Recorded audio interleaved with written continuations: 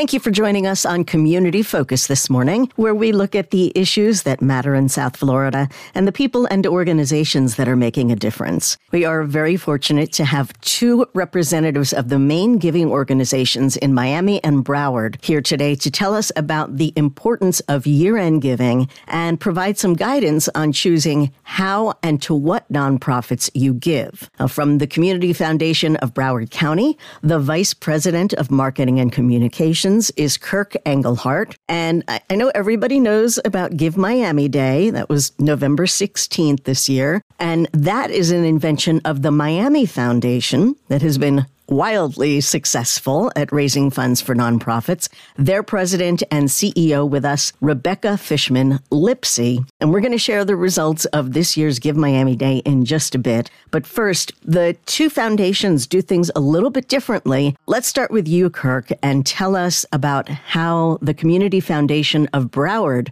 does giving and why it's so important to have year-end giving both for the Community Foundation and for the community. Thank you. The Community Foundation of Broward, we are 40 years old, been in this community for a long time, and really are the endowment for the community. So what an endowment is, essentially, we work with people who are of means in the community, who have money that they want to give away, that they really want to be strategic with that, and they want to see a real result happen in the world. We also have a good amount of unrestricted dollars that we do give away that we use for our leadership initiatives within the community to have a real impact on people's lives every day. Now, endowment, when somebody sets up an endowment, they give a lump sum of money. It goes into a fund. That principal is invested, and the money made off of that investment, a percentage of that is put back into the community as grants to nonprofit organizations every year. And as the market continues to grow that money, the amount of money we're able to give out grows along with that. And it's something that lasts forever. So we never spend down that principal on an endowment. It's about making sure that we have an insurance policy, really, for the community so that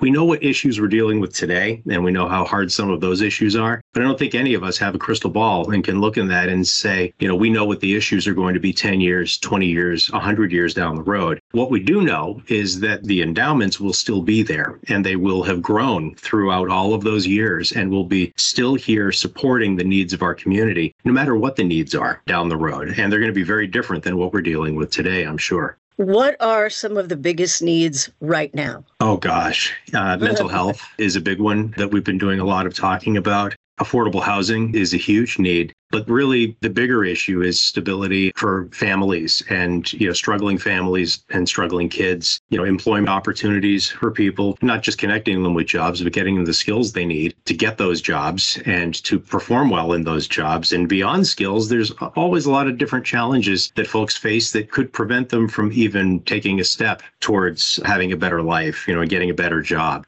Some you just need a little bit of help with childcare to free them up enough to be able to go back to training or to take that new job or get on a different track. So a lot of what we are doing and what we have done is provide what we call hand-ups, where, you're helping somebody through a tough situation, helping them get over that hill, over the hump, so that they can then set themselves on a better track. And it benefits them, it gets them more stable, gets them moving in an upward trajectory, helps the whole family, and also helps the community because they won't be in need of a lot of different services. In fact, many times folks who are in that situation end up giving back. So they help others because they know what it's like to be there.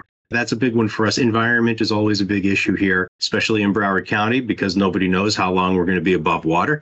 Health is also just overall, mental health is a big piece of that now that we've been talking about, but, cancer and cancer research and cancer support, there's a lot of people that are diagnosed with cancer here in Broward County each year. And it used to be that you had to leave the area in order to get good treatment. Now we have fantastic hospitals. We have amazing research and clinical trials and everything going on right here. And that's what we've been supporting through Community Foundation grants. And the arts, it may, to some, when we say arts, after all of those heavier issues, sounds kind of trite after we talk about struggling families and environment and cancer research. And then all of a sudden we go, hey, the arts. Well, we think of it more as a unifying force in the community. And there's a lot of kids, the access is a real issue. So it's not just underwriting a performance here or a performance there. It's how do we take arts and bring them to kids and to communities where they would never be able to go see a performance or have a painter teach them how to paint a canvas. And there's a lot of therapeutic benefits of the arts as well. So that ties into mental health and everything else.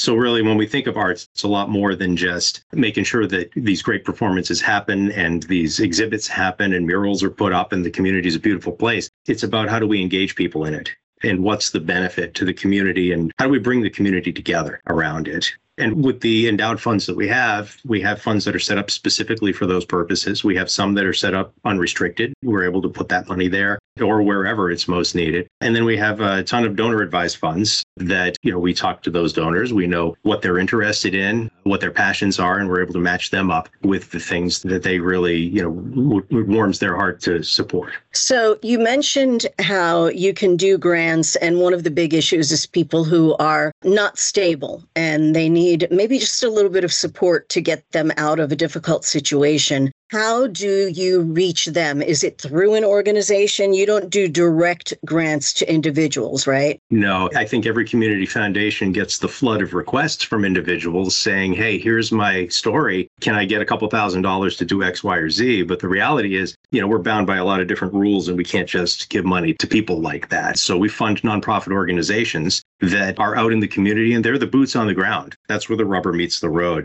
And having a strong nonprofit community is huge. And it's hugely important for any foundation because we rely on them to actually do the work that we're funding, which is why we've started up the Broward Center for Nonprofit Excellence, where we're trying to strengthen the nonprofits right here in our community, give them a leg up, give them some training and some access. And even some of the smaller organizations that felt like we were off limits because we only do big grants to big, well-known organizations. Well, we've changed that. If they go through the nonprofit center, they get a whole lot of training that helps them become a lot more sustainable and resilient as organizations. Also helps them with strategy and thinking through how they're going to grow and how they're going to scale and how they're going to help more people. But at the end, they can get a grant out of that helps them implement some of these programs that they develop during their training. Now, I say all of that not to pat ourselves on the back, but the reality is the stronger the nonprofits are, the better everybody is. And we rely on them as a funding organization to do great work in the community. So yeah, the nonprofits are really the conduit to all of that. What criteria do you use to vet the nonprofits to determine which ones are okay to give grants to? Really, we want to make sure that they're stable organizations, their finances are in order, they have a strong board and strong leadership, they have a vision, and they're actually able to deliver, like physically and financially and, able to deliver what it is they're promising. And then they're required to report back to us on what it is they've done with the money that they got in the grant. And then it's one of the commitments we make to the donors. We need to make sure that they know that the money that they have entrusted us with is actually being used for the purpose that it's intended. Okay. So, Rebecca, Miami Foundation, you work a little differently. Can you explain what the foundation does? And in addition to Give Miami Day, which we all know about, how do you work with the nonprofits? And also, what are some of the key issues that you're looking at? Let's see if Broward and Dade have any differences. Yeah, sounds good. Also love the Community Foundation of Broward and have a very close friendship with your CEO. So, really across the country in most major communities, there is a community foundation who has held itself responsible for the health of that community through generosity and grant making and understanding what the issues are that matter most. And because the contours of each of our communities are different and the leadership of our communities is different, the shaping of what our community foundations become, kind of adhering to the call of the moment and the call of the leadership that's there. And so here in Miami, I'll say a couple things are true. One is, this is a young city and we have so many small nonprofit organizations. So as opposed to like a New York or a Chicago that has a very established nonprofit ecosystem and philanthropic ecosystem, both on the philanthropy side and also on the nonprofit side, a lot of what we have is new. And then also on the corporate side, we have very few large global headquarters here in Miami. And those that are here often are the outpost for their kind of Latin American efforts as opposed to their national efforts. Also, the majority of people who live in Miami call somewhere else home, have emigrated here from somewhere else, have moved here, potentially even recently from either another part of the country or another country in itself. have retired here. And so it's a very interesting thing to think about when your responsibility is the health of the future of this place and how to promise forever that the issues that matter most will be taken care of. How do you help build a healthy sense of local responsibility, of shared ownership, of belonging? And so for us, that's why we do things like Give Miami Day, where the call to action is get everybody in Miami to feel a sense of belonging, of shared ownership, of finding their cause, of giving back, making on-ramps for people who may not be ready yet to leave an endowment or a legacy gift, but who we are priming to be philanthropists exactly as they are in their life here right now in this moment. And so we also do what most community foundations across the country do, which is house and grow and build legacy gifts and have permanent grant funding that we are able to give out each year now and forever.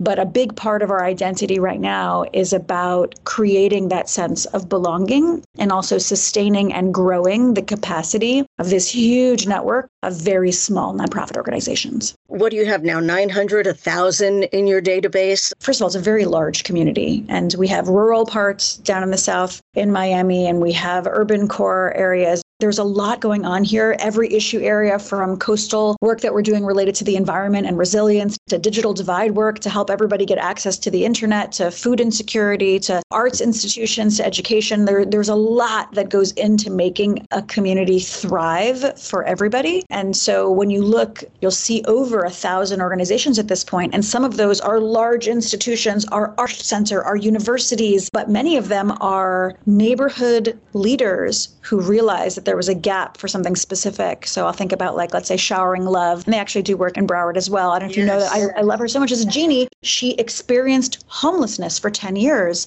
And as a woman who experienced homelessness, she understood that people would give her food, people would give her water, sometimes they'd give her money, but she was never clean. She could never go interview for a job or pull herself out of the situation she was in because she constantly was looked at as dirty. And she said, when I get my life together, I'm going to bring showers to people who are experiencing homelessness. And now she has retrofitted a bus. She now has 2 buses, and she has them move around our communities to give showers to people who are experiencing homelessness. And this is not a huge institution. This is a woman on a mission to solve a problem. And everywhere I look in Miami, in every neighborhood, there are a large volume of people who, from their personal experience, understand the need and are finding like a really powerful way to give back. And we think they are really important to the health of our community, and we want to make sure that they are able to sustain their work. Could you narrow down maybe 4 or 5 key issues that are really urgent right now in Miami-Dade?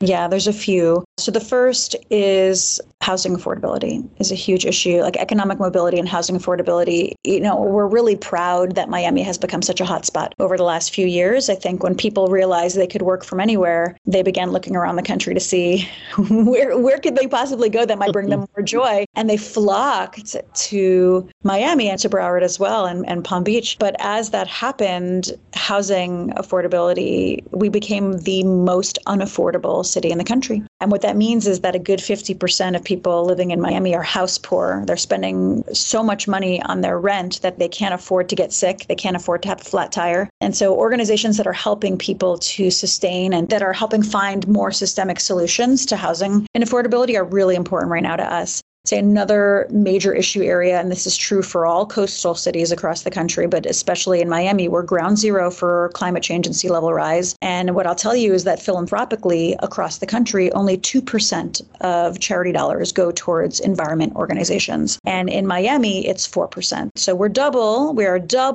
but we are not yet pouring in the kind of resources necessary for the kind of solutions that are needed for the sustainability of our community. So that I would say that's issue number 2. The third, for anyone who cares about economic prosperity for a community, and for us with an affordability crisis that's top of mind, education is a huge issue. And in particular, making sure that our public school system is strong, that in every neighborhood we have wraparound services for youth, both in school and out of school, that help them to be their best self. So we have a large network of arts and culture organizations that help youth, after school mentorship programs that help youth. and also a lot of really active organizations and partners that are working with the school system. And we need to be pouring a lot of attention and support to them because they create a prosperous environment for this generation and then for future generations. So you can't make me pick a couple favorites because I have a million favorites, but I would start with those three. Okay. And it's not a matter of favorites. It's what's most urgent. I want to share one more thing that I think is distinctive about what we're doing at the Miami Foundation, just because of the nature of the challenges that we have here. There are some times where we end up doing direct service providing, which I think is more rare for an institution like ours. I'll give you an example. At the beginning of COVID,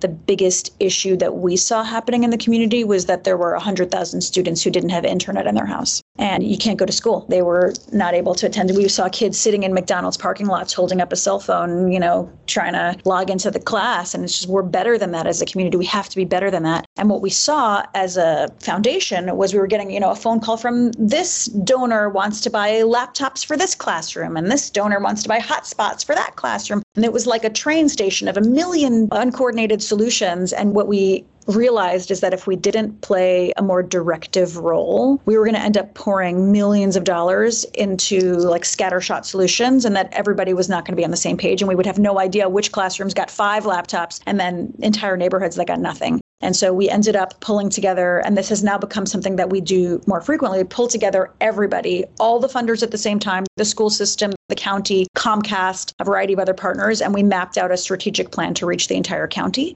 And then we ended up hiring a team of 18 individuals who did direct door-to-door signups with people, stayed on the phone with them while they signed up for the internet with Comcast. We are not normally in the direct service space, but this was a moment where we realized we need to quarterback and we need to do. And then, as soon as we saw that become stable, we were able to then identify nonprofit partners who could take that work on and sustain it so that we could just oversee. But I think one of our roles as a community anchor is sometimes not just to cut our own individual checks for things, but to get everyone around the table solving with each other. That really is where the leadership of community foundations comes in. A lot of people think it's all about the money. We talk about the money a lot, but the money's a part of it. The money is kind of the gas that you put in the engine, but the engine is actually the work that goes behind it. And a lot of it is, we're Switzerland. We're that neutral ground. We're like the town square where we can pull people together and say, okay, here's an issue. We've got to deal with this.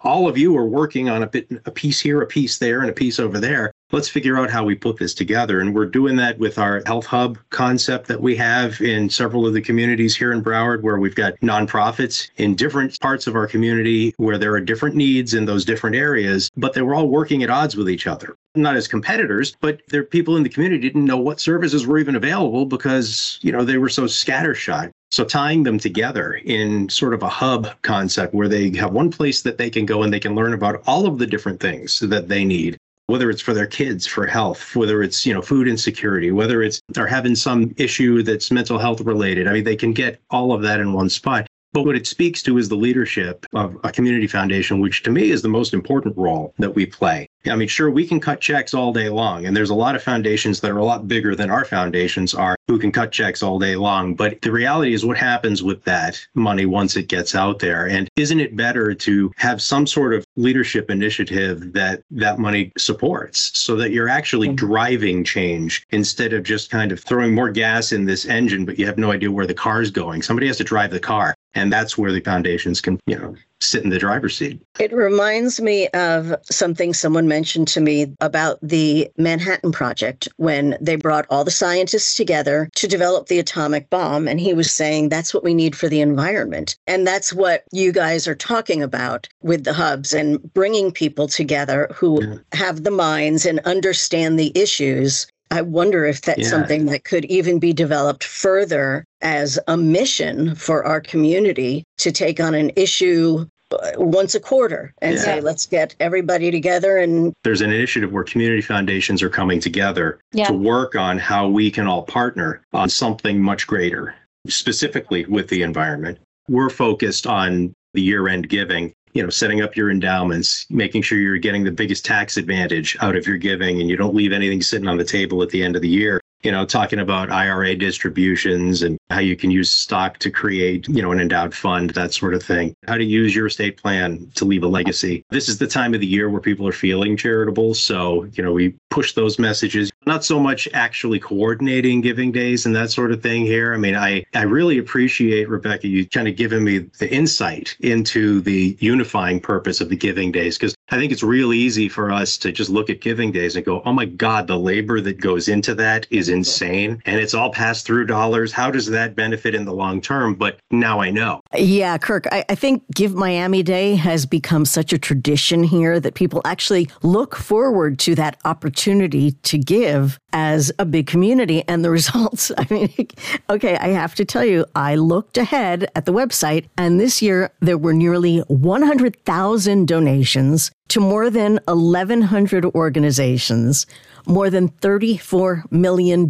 raised this year. Bravo, Rebecca. And I know, like Kirk said, it is an insane amount of work. So, Rebecca, can you give us kind of a behind-the-scenes look at what goes into making Give Miami Day happen and how you end up with the kind of massive results that you get? Yeah, okay. I have a new platform this year, and it is amazing, and I love it. Even if you have no idea where to start, you just know kind of an issue that you care about and you don't even know who does that work, you could go into the search bar and write health. I care about health, or I care about food. And it keyword searches and pulls up the list of all of the organizations, and you can click on an organization and it brings up their profile, and you can see at a glance videos of the work that they do, their budget, what they're focused on, what a donation could help enable for every single organization in Miami. It's a huge education effort for our community, for people to find causes they care about and find an easy way for them to get involved and give back. But on the nonprofit side, it's funny because this looks like a one-day event. And Kirk is right, like there's a monster amount of work that goes behind the scenes. But remember, because of the environment we're in, where so many organizations are small, they don't have fundraising departments. Some of them don't even have websites with a donation button. And so what this is for us, like about 5 months before Give Miami Day, we begin hosting free trainings for every nonprofit in Miami on how to build a donor base, on how to engage your board, on how to thank a donor, on how to write your story and tell your story, and how to capture on video or on social media what you do. And then we create a platform for them to tell their story, to engage their board, to put the video that they're creating, to thank people for getting involved in their work. And then we produce this like high visibility day where we're billboarding town and building a big audience so that they can enact all together in this huge burst of unity their performance of great fundraising. And so what it looks like to a user in the community or a participant is a one-day give-a-thon. But to us, this is like the graduation ceremony for a half a year's worth of coaching and developing for nonprofits. Yeah. As soon as you said they get a description of the organization and a video and a profile, I was like, that in itself takes so much time to put together for one organization, much less 1,000. And I don't know if you go through a process of updating that database on an ongoing basis once a year, twice a year, because they change their web addresses, they change their phone numbers. Some of them shut down, new ones come in. Yeah. How many people do you have dedicated to this process? None, no full-time people.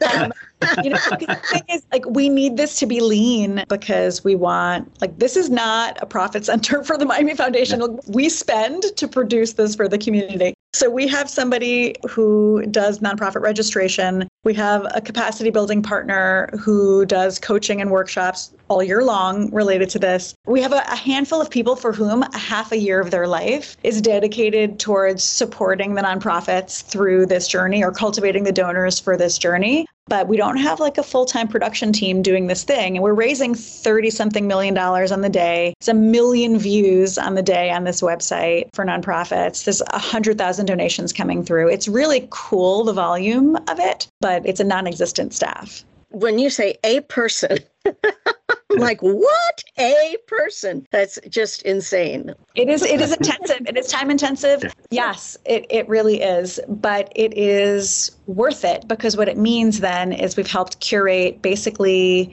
a live gala for 1,000 organizations that you never have to attend. Yeah.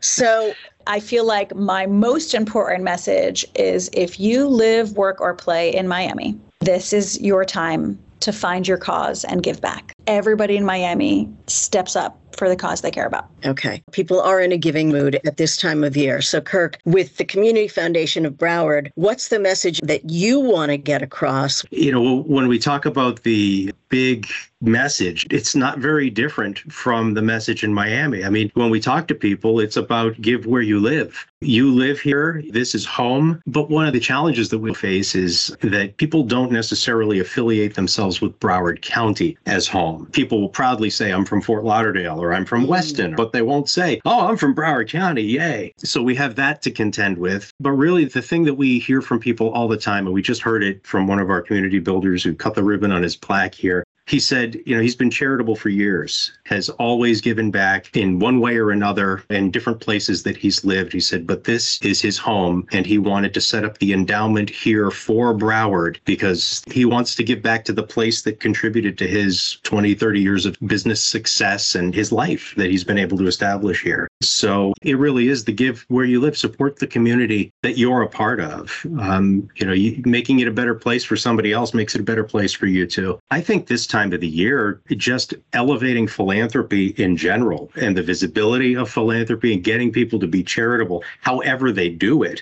benefits everybody. And make this work for all of the nonprofits and all of the charities. So let's encourage those people to give wherever they give, just as long as they're giving and they start giving and they catch the bug and they realize, wow, there's a lot of joy in giving and seeing the result and actually creating change with the money that I'm giving. And, one thing leads to another and it ends up, benefiting everybody. Those are great benefits right there. The joy, the seeing the results, creating change. I mean, there's the tax benefits, but I'll tell you, in the grand scheme of benefits, right? If you go down the list of all the value a foundation can provide, tax benefits are like several steps down on the list. They're not the top reason that people come to us. They come to us because they trust us. They want to have an impact with the dollars that they're putting out there. The legacy is something that we're talking about. We've always talked about it, but more and more, especially in communities of color, the legacy conversation is huge. Somebody who's got $25,000 to set up a fund, they would probably do it thinking of it as a legacy for their community. The place where they live, the kids that grow up in that neighborhood, how can they make that money work for that community, that neighborhood forever in their name, carry on the family name. That's important to a lot of people. And we're able to uniquely, as foundations, do that. Anything to add to that, Rebecca? No, I mean, I echo a lot of those thoughts. And I will say, Broward does an incredible job with legacy planning and permanent gifts for the community. I think it's incredibly important. And, is a big part of the work that we do here, too. But I'll say, I admire the way you all approach it and also the responsiveness that your community has had related to it. And, end of year is a time where people, both they're feeling kind of the fiscal closure and people thinking through what the impact was they had this year and often feeling both generous and nostalgic about the year. And so we do see the biggest burst of generosity exactly in that moment. For us, we do have a variety of places where we've picked an issue and where we have a collaborative fund where people join in together at the end of the year. But the wish that I have for our community is just that people build a sense of belonging here and find the cause they care about and give back in whichever way, whether they're creating a permanent legacy gift, whether they're finding an organization that they give to. I just think it makes for a healthier community. We need people like you. There's no question. And the heart of what you do is huge. It's like, I think of the Grinch at the end of the movie, and the heart is growing and growing and growing. Well, we're lucky. I mean, it really is a great job to be able to work at a community foundation. From a personal perspective, I grew up in Broward. My family moved here in 1977. My kids are going to the same high school that my wife and I went to. So I've seen this place change considerably since the 70s. And, knowing that the work that I'm lucky enough to be able to be a part of every day makes a difference in the community that my kids are growing up in and that I grew up in and have in my heart, it makes a huge difference. Plus, I get to work with great people who all feel the same way about the job they're doing. Well, what you do really does make a difference in the community. And so I hope that we've inspired some charitable feelings in our listeners. And you can get involved and support your community, too. Just visit both websites. The Community Foundation of Broward is at cfbroward.org. And the Miami Foundation, miamifoundation.org. Kirk Engelhardt, Vice President of Marketing and Communications for the Community Foundation of Broward, and Rebecca Fishman-Lipsey, President, CEO of the Miami Foundation. We are just so fortunate to have you giving your hearts, your time to our big South Florida community. Thank you for what you do every single day. Thank you. Thank you so much. Thank you. Bye. Bye-bye. And thank you for listening to Community Focus this morning. If you have questions about today's show or would like to suggest a topic, please feel free to email me at ellen.jaffe, JA2Fs1E, @cmg.com. You can also leave comments on our open mic feature on our app that you can download from the iTunes or App Store. We'd love to know what you think. And please join us again next Sunday for an all-new edition of Community Focus. Have a great day.